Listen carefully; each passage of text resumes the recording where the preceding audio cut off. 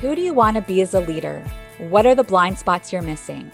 If you had a magic wand and you could change anything about your workplace, what would you do with it? These are the kinds of questions we explore on Inspirational Leadership. I'm your host, Kristen Harcourt. I'm a keynote speaker, emotional intelligence coach, and leadership trainer who partners with executives and emerging leaders who want to achieve extraordinary results for themselves and their organizations.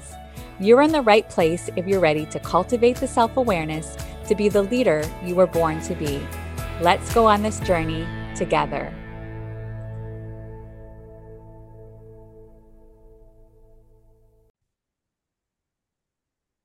Welcome to Inspirational Leadership. I'm your host, Kristen Harcourt, and we have another fabulous guest.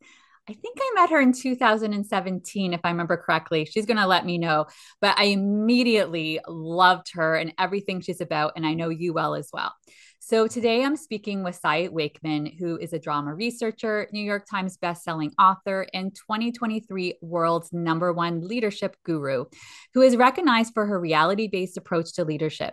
Backed by over 25 years of unparalleled experience partnering with top brands spanning all industries, Sai's philosophy offers a modern approach to leadership in which employees and managers alike can deliver better results with less drama, higher engagement, without entitlement, and more happiness in even the most challenging workplace realities.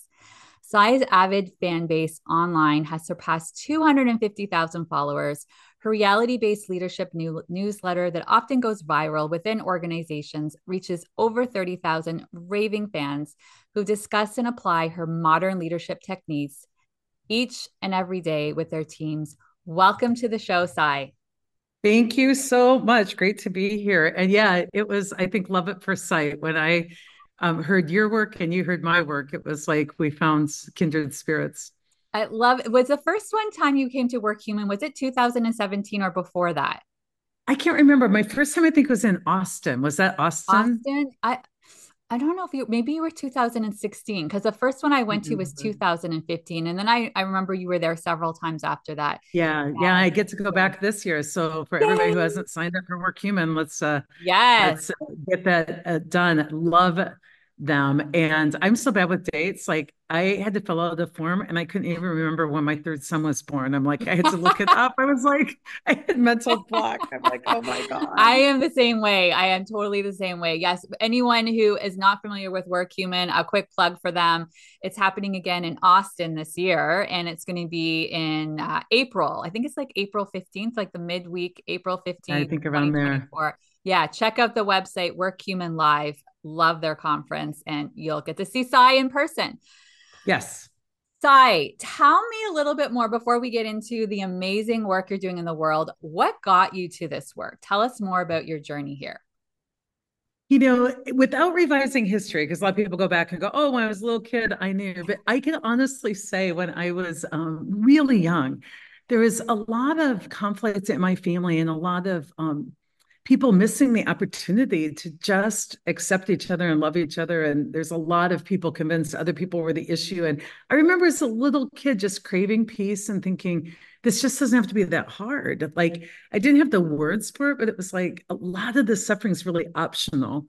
And as I went on my own path, I discovered like the Course of Miracles in my 20s. I discovered Byron Katie's work and just did a lot of my own evolution in my own work, which then really informed, I think, as I became a counselor and I worked as a leader, really informed my work in a way that we need to really understand the human condition. So we need to understand how the mind works and how the world works. And then as leaders, a lot of the common leadership philosophy is really focused on like the power of a leader is what we tell other people and how we evaluate them and what they need to change and all this projection and what I saw as a counselor and the leadership was such a disconnect.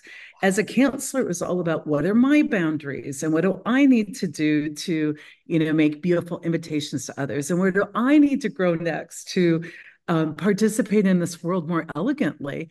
And yet, in leadership, we're all about leaders must engage the people, and I just saw that as a big disconnect. So as I was doing my master's work, I was keenly interested in a more modern philosophy about leadership that really talks about one's own evolution, because you can't lead somebody where you haven't been, and really use more of the competencies of a good facilitator therapist rather than the traditional leadership philosophies. So it began early. I was keenly interested in the spiritual evolution piece, and then saw how leadership philosophy was, to me, really off base, and really couple that with the hustle culture, and where we only measure people by metrics, and we just really went down the path of ego.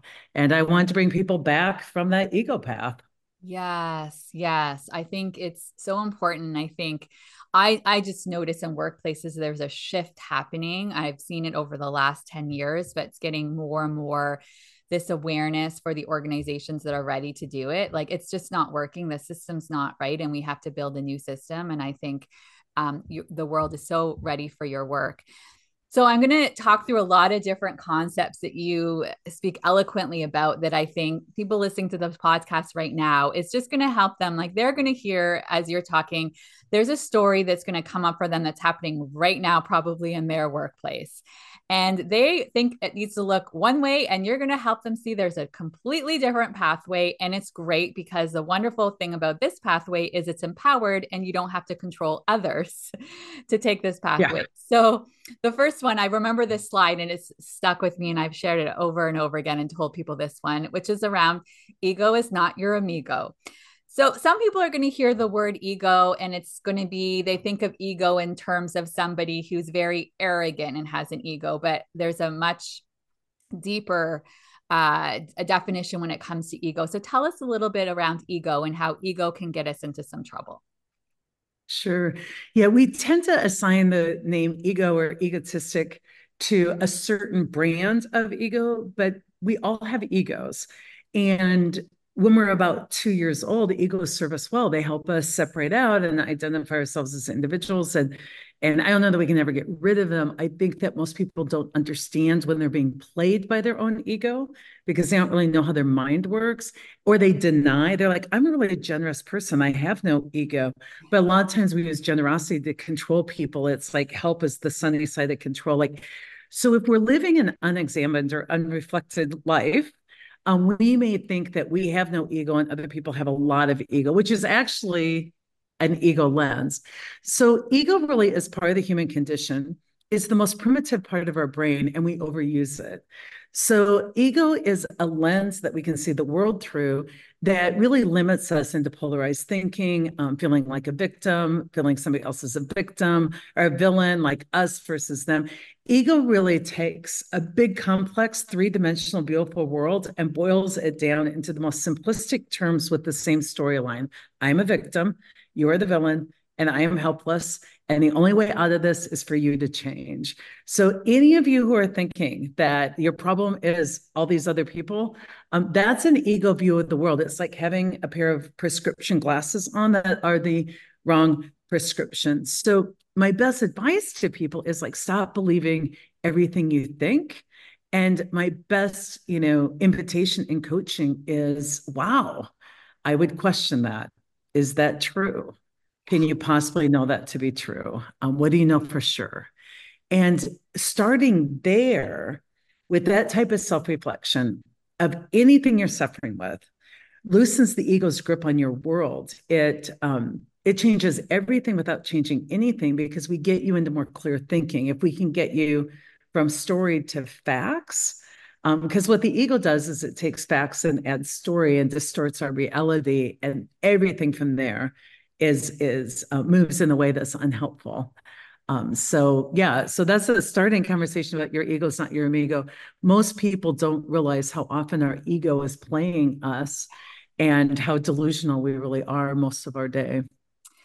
Yeah. And as you were saying that, because I think there's times where people might have positive intent. So I'm going to move over to another way that I think the ego shows up that's a little bit more sneaky, which is where the ego is being more of the rescuer. And so I see this with a lot of HR leaders where, like, oh, we're creating space for people to vent. That's me helping people to vent. And And yet that's not actually empowering them. So I want to speak to that when we're talking about the ego as well, because I think there's a lot of people who believe creating space for venting, they think that by doing that, it's giving the individual an opportunity. Like they'll do all the venting and then all of a sudden they'll get to solutions.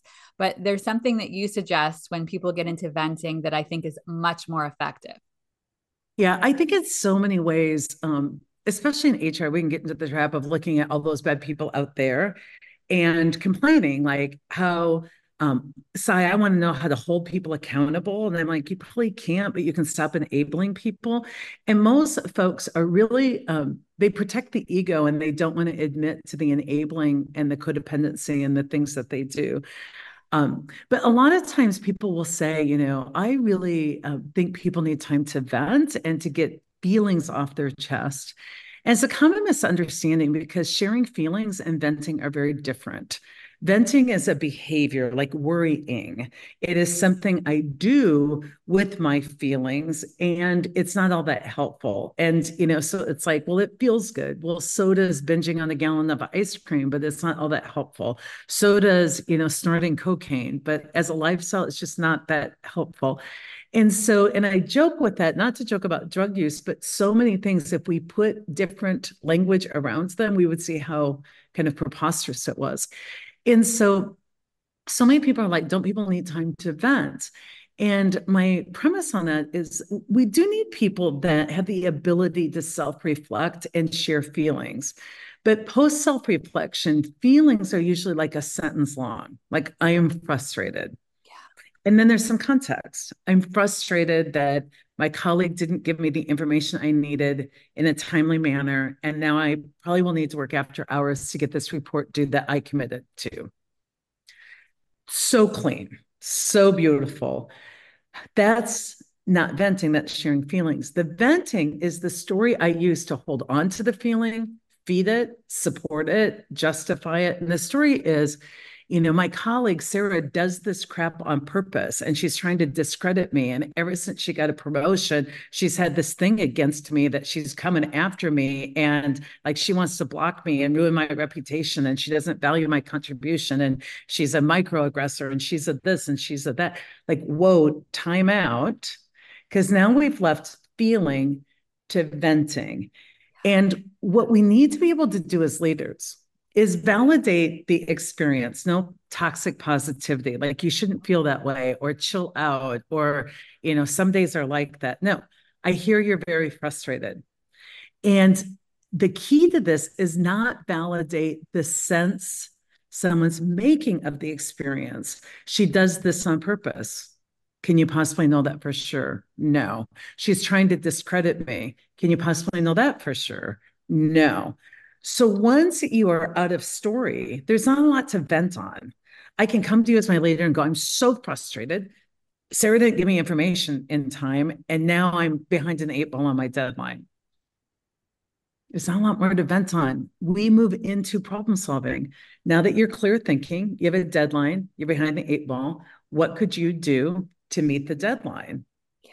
It's like, how can you make it happen? Or can you radically accept that sometimes things happen like that? Right. You really only have two courses of action: impact or radical acceptance. But a lot of people want this third option where I just want to stay and vent about it. It Mm. won't impact it. And it Mm-hmm. won't help my peace of mind to love people up and accept it. But I want to stay in this constant turmoil. And the ego loves that because the ego loves for you to avoid self reflection. And that's exactly what venting is. It's the ego's way of avoiding self reflection. Because if I am chronically underserved by one of my colleagues, the self reflection is not why do they treat me this way? It's where do I need to evolve so that I can connect with them differently and set a boundary or make an invitation or incubate myself from the effects of this so that I can deliver on time without the stress. And so Yeah. it may be putting something on their calendar ahead of time. A lot of people are like, well, I shouldn't have to. That's your ego. Right. Right. Exactly. Because they state when you're in that energy, you're stuck in that energy. And the worst part, too, is you don't even have access to creative thinking skills when you're in that because it's so intense. Whereas when you get down, when you get grounded again, and I love what you said there too, because this isn't about anyone, because I think that is a really good distinction that you brought up there, because I think sometimes people are mistaking venting with giving someone space to feel their feelings, which is not the same thing at all, because this is Yeah. not about us saying, oh, you should not feel your feelings. Sai and I are big believers in feeling your And feelings, feeling, but it's not staying stuck in yeah. reactivity And when you're in the feelings should dissipate them. yes, Venting intensifies them. How do you know if you're exactly. venting? Are your feelings dissipating? Yes. Are you crying and letting it out, or are you ruminating and keeping it alive? And, I'm feeling feelings is I'm in the same space and I tell you my heart is heavy and I'm sad and maybe shed a tear. Venting is I tell 20 people I'm sad because I was wronged and I make sure everybody knows about it. Like Yes. it's just once you get into it, it's very, very it's different. It really is different. Yeah. Yeah. So tell us a little bit more when you think about drama and drama in the workplace. It happens in lots of different ways. So I think one of the things that it's really important for people to know is sometimes the organization is operating a certain way. And then, Sai, you might come in and be like, well, I think there's some ways we could do this a little bit differently. So the word drama can mean a lot of different things to people. But when you start to think about drama showing up in the workplace, what do some of those drama type issues, challenges tend to look like? So we see drama as wasted energy. Okay. So everybody's talking about well-being and you really can do your job with a lot less effort and a lot less stress. And it's not about hiring more people or narrowing your job down or quiet quit. Like there's so many ways we try and limit our stress, except for really looking at our mental processes. So, drama is emotional waste, any energy that goes away from results and well being. So, it's the leak. It's like energy in, what leaks out on the way to results and your own well being. And the way I look at drama, the reason I wanted to define it as emotional waste is that we know a lot about how to get rid of waste in the workplace. Lean, Six Sigma, it's all about process improvement. Well, if drama is emotional waste, then how do we rid ourselves of this waste? It's improving mental processes, right? So if it's emotional and mental, and that we have so much research on good mental processes, depersonalization, using and where many things can be true at once instead of getting polarized, questioning your thinking, self reflection, all of those things. So I was really excited once I could scientifically show a definition of drama, we could quantify it, and then we could show how it showed up. And then here's my most important work is I could take what we were teaching leaders and HR and how we're setting up our departments and divisions and see if it would actually even help under the new definition. Yeah. So the way drama shows up, we have kind of five big categories. Drama shows up as ego, venting, gossiping, storytelling, venting in the form of a survey. Like I can look at people's engagement surveys and see if people are venting or giving feedback. Venting, what you'll see is there's very little diversity in the range of their answers. Everything is shit. Pardon my French. Yeah. Everything is bad. Not one thing is going good at work. The leaders don't care. Like you can't trust them.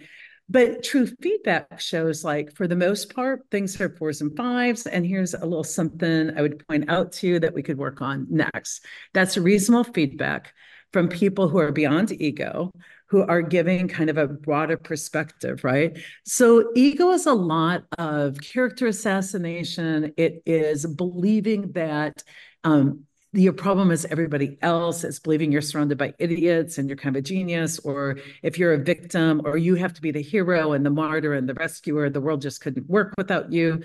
That's ego.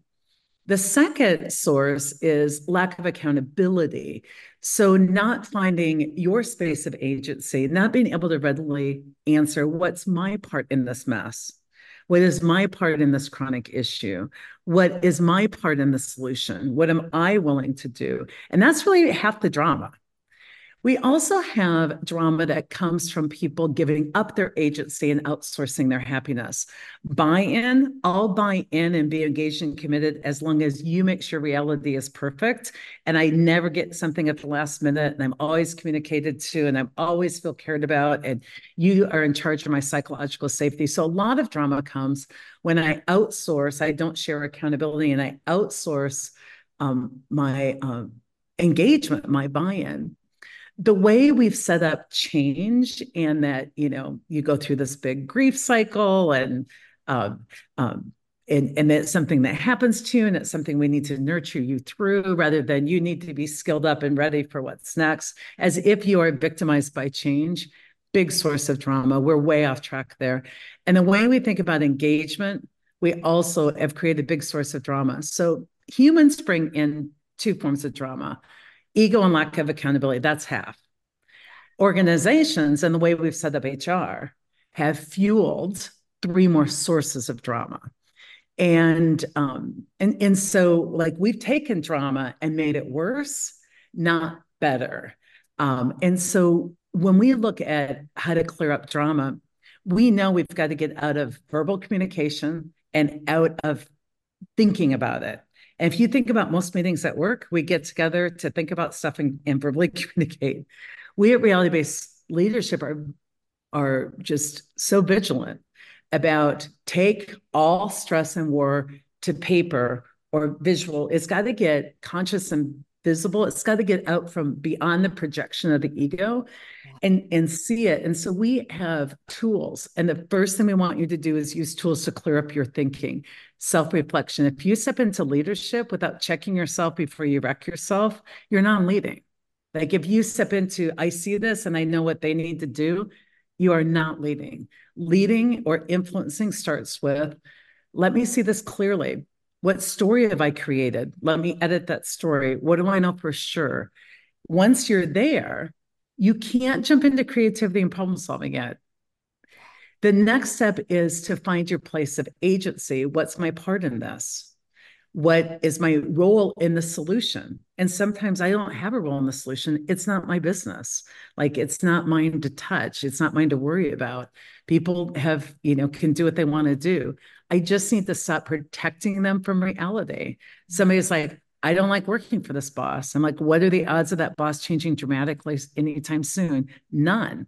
So you can stay and get skillful in working with this boss, or you can joyfully leave and peacefully move on. No, I want the third option. I want to stay. I want for them to change, and I'm going to complain about it. And I'm like, well, what are the odds of that option working? Like, people are like, Sally, do something. And I'm like, I can't change reality. I can't change your boss. You're the one with free choice. So you would just have me leave. I would have you do nothing. So I should stay.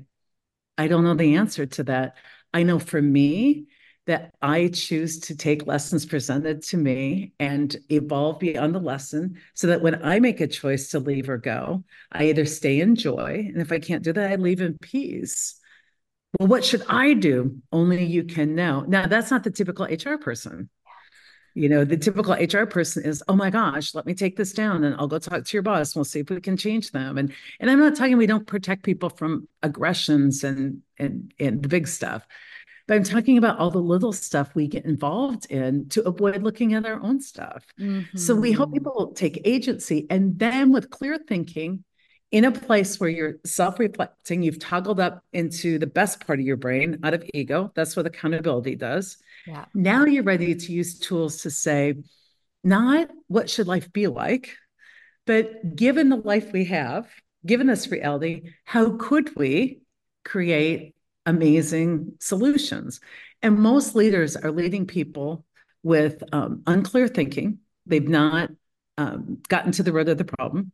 Yeah. Lack of accountability into wishing for a different future. That's just a folly. And what we end up doing is reinforcing people's view that you are the victim here. And we just create this crazy cycle. So much rich stuff in everything you said there. I mean, I think, first of all, so much of everyone's suffering comes from arguing with reality. Like, Reality they is all don't want self-imposed. it's like, Pain's inevitable, people. right. I've had lots of pain in my life. Pain's Yes. inevitable. Yes. Suffering, optional. Yes, and yes. self-imposed. There's going to be these things that happen, and I don't think that. I think some people think, well, it's disempowering when when I sometimes talk about acceptance or surrender. They're like, surrender. That's like helpless and powerless. I'm like, no, no, no. You're No. misunderstanding We that make it word. so passive. The most active Yes, thing I can do, the most challenging thing I can do is compassionately acknowledge reality as it really is and meet life on life's terms. Like it's not how I wish it would be, but yes, it's here. And I think that's the first step. Surrendering is as simple as this. Naming whatever came your way as neutrally as possible as an unpreferred reality. I yeah, had someone who didn't live up to a commitment to me. yeah, I don't love that. I wish it were different. If I name it like, betrayal and being wronged, I am stuck in this. But what it is an unpreferred reality. It's not my yeah, yes, favorite. yes, That puts me in a position of neutrality where I'm not the victim. There are no villains. I'm off the drama triangle. And it just says, given this unpreferred reality, you know, what can I do next to live the life I want to live? And that's where you find all the conditioning comes in. Like, well, what will people think of me? It's like, well, another great question. Am I willing for people to be wrong about me to live the life I want to live? mm-hmm. And can I go live that without making other people wrong? This is Yes, unpreferred reality, not my favorite. yes, Here's what I want for myself.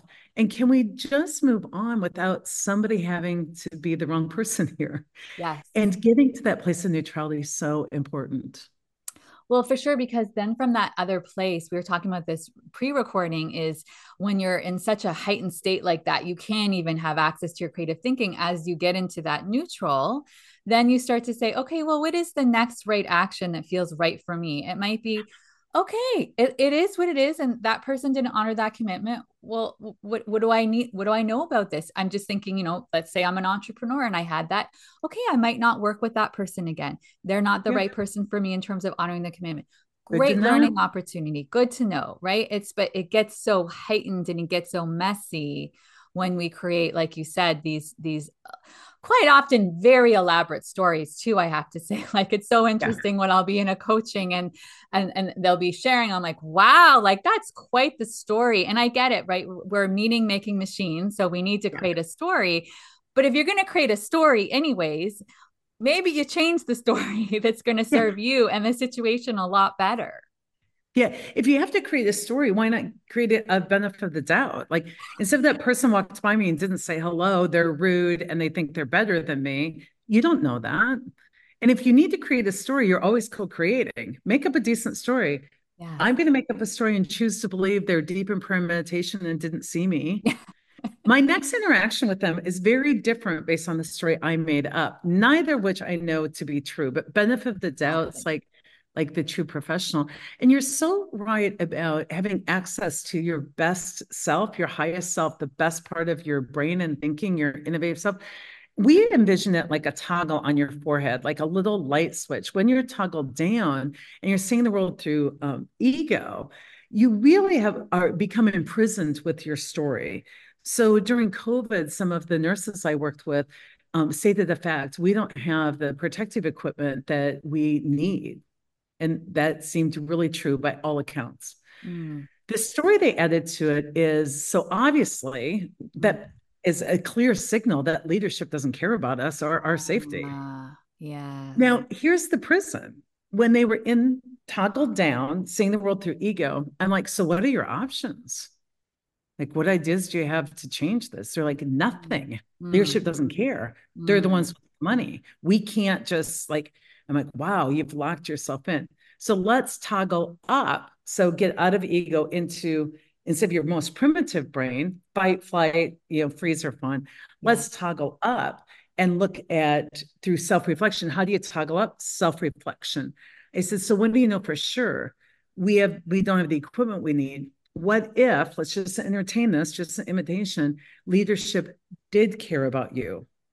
What if that were a different tagline? Yeah. Because I think they might. They brought me in, like Yeah. they're really concerned. Right. would that change the options? And people were just like, well, of course, we would take our ideas to them about getting master dental offices, and that would change everything. And I'm Yeah. like, how do you change everything without changing anything?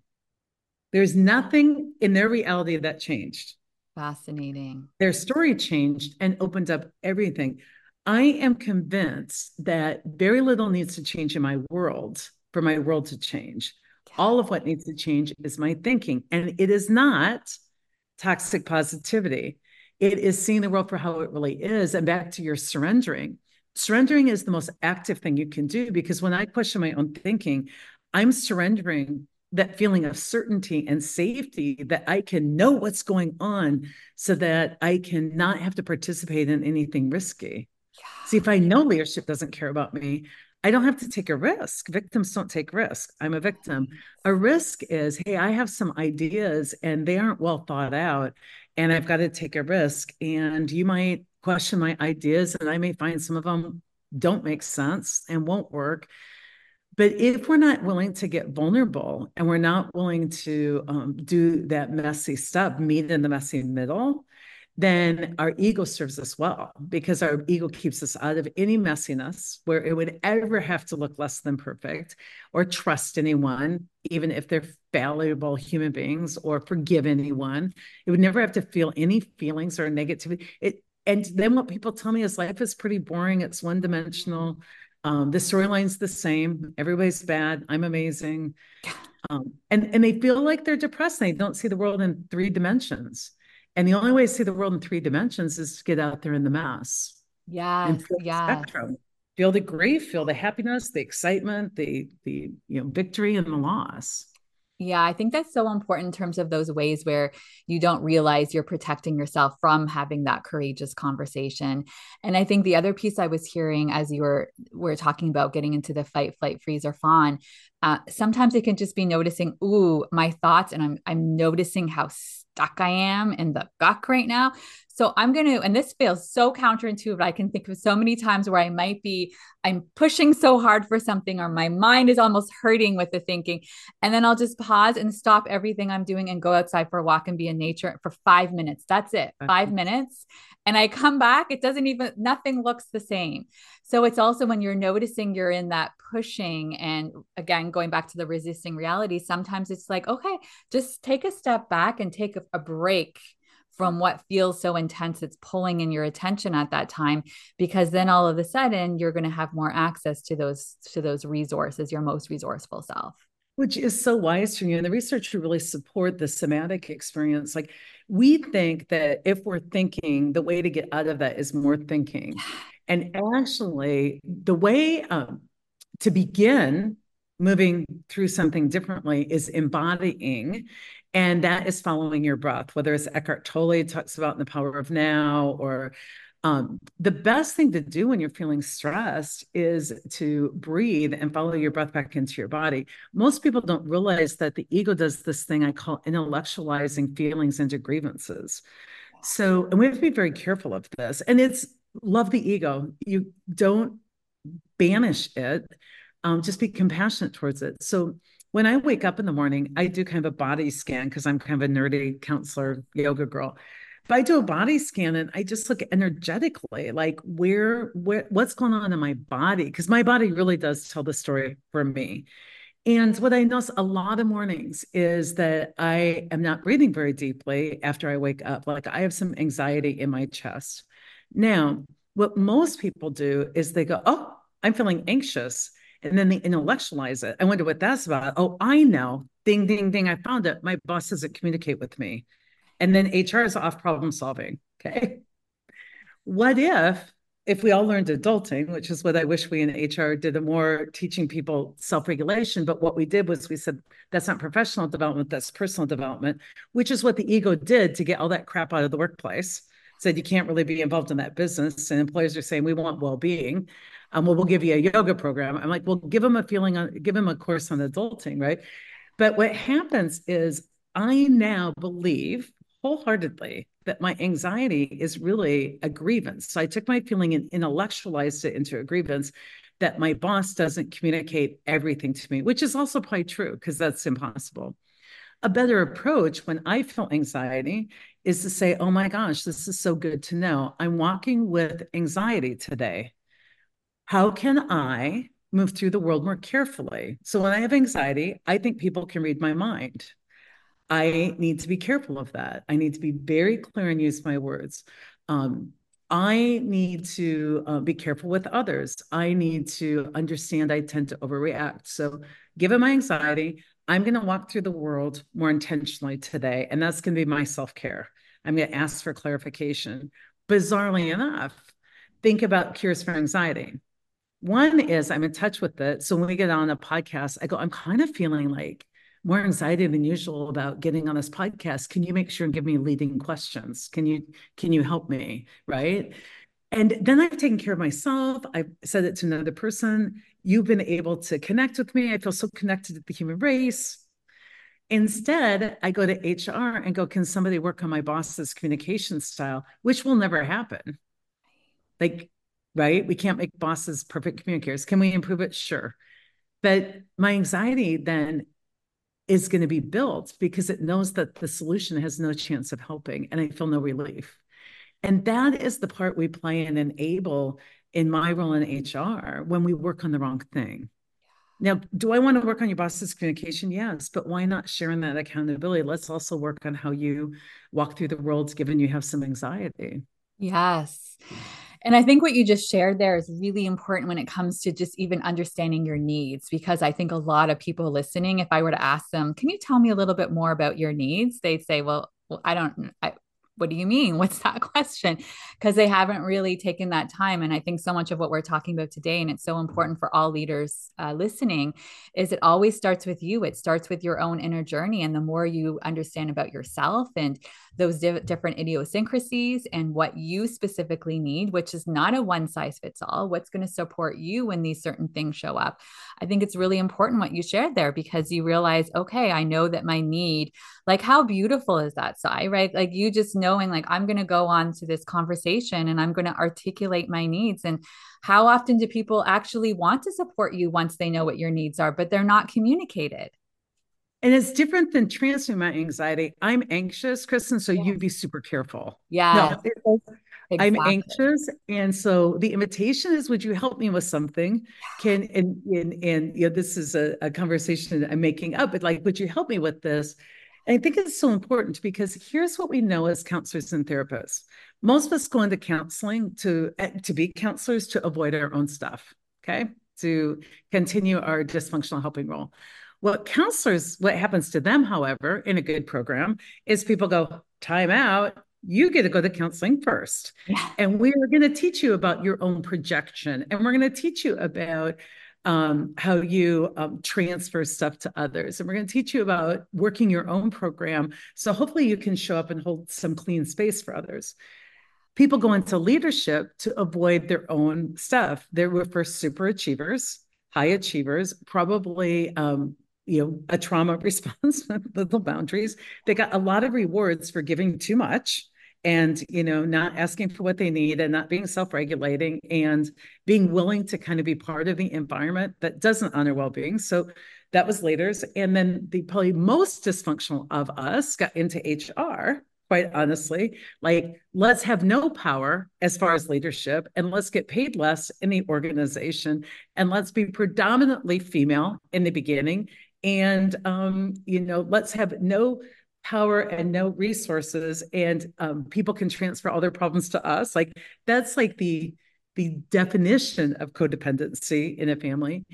And the missing pieces is we don't take HR or leaders and say, if you're going to be in these very prominent roles, then we have to teach you how to do your own work so that Yeah. you're not just fueling your dysfunction through these roles. So I've never talked about this on air before. So if this is blowing people's mind, sorry to burst your bubble. I'm getting brave in my 50s. But, as a counselor, you spend 4 years of them helping you understand how you're the biggest piece of somebody's problem in the beginning. Be careful. But we don't do that with leadership or HR. Yes, 100%. And I think that's something that I noticed shows up so much for HR and people who have gravitated towards that. I can't tell you how many times I'm having conversations around self advocacy, around they are completely advocating for other leaders to get executive coaching, but who am I? Who am I as HR? And I'm like, what? Excuse me, who are you not? Like, what do you mean? Like, it's a conversation and something I'm really passionate about around talking about this because I think there's a huge disconnect. Yeah. And I love my HR peeps because, quite Yeah. honestly, they're the peeps where I'm like, you do amazing things with limited resources and little Yes. position power. And um, but let's not partner in our own imprisonment, right? And that's what we tend to do. Like so many people are like, how can I get them to? And I'm like, well, why don't we start with setting boundaries? And they're like, okay, what boundaries should I tell them so that they change? I'm like, not boundaries. Boundaries are, here's what I desire and need and want, and here's how I'll respond. I'd like to make the invitation, but if that's not met, here's how I'll respond with that. It's not about changing other people. It's about doing that for yourself. And so many people show up to me and they're like, why am I being treated this way? And my best question is like, why are you staying in this type of treatment? Why do you participate? Well, I have no other choices. Why have you left yourself with no choices? Mm-hmm. Well, I Yeah. need this job. I'm like, oh my God, like you're amazing. Yep, you might need a job, but why are you, thinking this is the only job for you? Some people are like, well, I've been in 3 jobs, they're all the same. Well, that's good information. What sense do you make of that? Right. And that 3 jobs are bad, or are you underskilled in working in these types of environments? What if we skilled you up? Then you could walk through the world more freely. Psychological safety, people are like, you need to create that safety for me. Well, don't injure me and don't put me in moral injury. But I want my psychological safety portable. I Mm, want it to like, I want to wander freely in the world. mm. And, people are like, well, I need to trust others. I need them to be trustworthy. I'm like, I think they're humans and they will fail you on a regular basis. And so, what if trust isn't about them being perfect? What if trust is about me acknowledging and being very skilled in having conversation when things aren't feeling safe and protecting my own safety? Because the more I can do that, the less I have to control the world. I don't have to you to behave well. I don't need the world to be totally safe. Like I can wander the world freely when I've evolved myself. And so a lot of people ask us in our company, like, what are your visions? What are um, your values and typical HR stuff? And we just have mantras. We have hashtags. And the first hashtag is evolve yourself. If Yes. you work for me, you Yes. need to be in the process of evolution. I want when you come to me with big feelings to say, I've self reflected and I made up a story about you and I'm still hurt about this. I want to check if that story is true. Doesn't mean we don't hurt each other. And it doesn't mean we don't get into ego and story. We do not live drama free. It means that we know how to adult through the drama and diffuse it. And that's what we do. And so evolve yourself is one. And then the second one is love wins. Mm, And so much in the workplace that I've seen is that we're so aggressive towards one another. We enable, which leads to resentment, and then we come down hard. But we don't lead with love. And it's like weirdly enough, like love is the answer. Like even if I'm letting you aren't a fit for my workplace, like can I do that in a loving way? Um, and I think it takes a lot of evolution to be able to move through the world lovingly, because you yes. can't move through the world lovingly if you haven't done your personal work. You have to always Yes. be protecting and blaming and corrupting. And so the most loving people I see, not the passive ones, not the ones that are, it's fake love. The people who can just really love the mess and love the people in the mess are the ones who've done profound inner work. Yes. If people are watching on video, you can see all you need is love over there. And if you could see the shirt that I'm wearing right now, it says Oh my love. gosh, I love it. So And this if is I the want to best. in my bedroom, if I went to my bedroom from Danielle Laporte, who's amazing, Yes. she has a quote and it said, there are many ways backwards, but only one way forward, love. Yes. I mean, and listen, I'm human like everybody else, and there's sometimes that I disconnect from it, but I know when I'm connected in love the way I show up for everybody in every relationship just feels magical, feels so much better. And that's the toggle up when you self-reflect. Then it's like, after what do I know for sure? And we dissolve all the story. And all that's left is the unpreferred reality. It is so easy to move into how can I help, Yeah. which is a loving stance Yes. and innovation, because love sees like all possibilities. Love is just a state of being open-minded and open-hearted and curious and compassionate. So whether it's internal family systems that we work with clients, or it's, all these other techniques, if you really want to get to where you're a great leader and you're a great team member and you're a great human in that moment, just get your heart open and your mind open, get curious and compassionate, and then the whole world will unlock for you. Mm. Oh my gosh, I was going to ask you, what are those last words, your words of wisdom? But I don't need to ask you your last That's words. it. That's Those are it. them right there. Oh my gosh, I love it. No So wonder it was love at first sight and first meeting. Because we're all about the love. Sai, where can people learn more about you and your work? So our company name is Reality Based Leadership, and that's just a .com in the end. That's our website. We do a lot of work out there. We have Reality Based Leadership podcasts. We have No Ego podcasts at Cy Wakeman or at Alex Dorr, Dorr. We try and put out both personal and company information, but we would love for you to also tune into our podcast. And of course, I have lots of books out there. My last book was more personal. If you want to know more about some of the personal stuff we talked about, it's called Life's Messy, Live Happy. If you want a business book, that's No Ego. But we're out there, and we're at some of your conferences. So Oh, check us out. yeah, this is Sai has so many great resources, things. Sign up for her newsletter, follow her YouTube Yes. channel, follow her on LinkedIn, read her books, do her podcast. A wealth of information. So I You thank just you. said everything my marketing people wish I would have said. I forget about LinkedIn or YouTube and all that good stuff. Thank you for It's all rescuing me. amazing. It's all amazing. Thank you so much for being here. Of course. Thanks for asking. Oh, and to everyone, you're going to like our closing that we always say. So, to everyone, wherever you are in the world, I'm saying good morning, good afternoon, good evening, sending tons of love. Bye bye. Please remember that meaningful change requires space and grace. Practice self compassion and become the ripple. As you transform yourself, you transform your workplace and the people around you.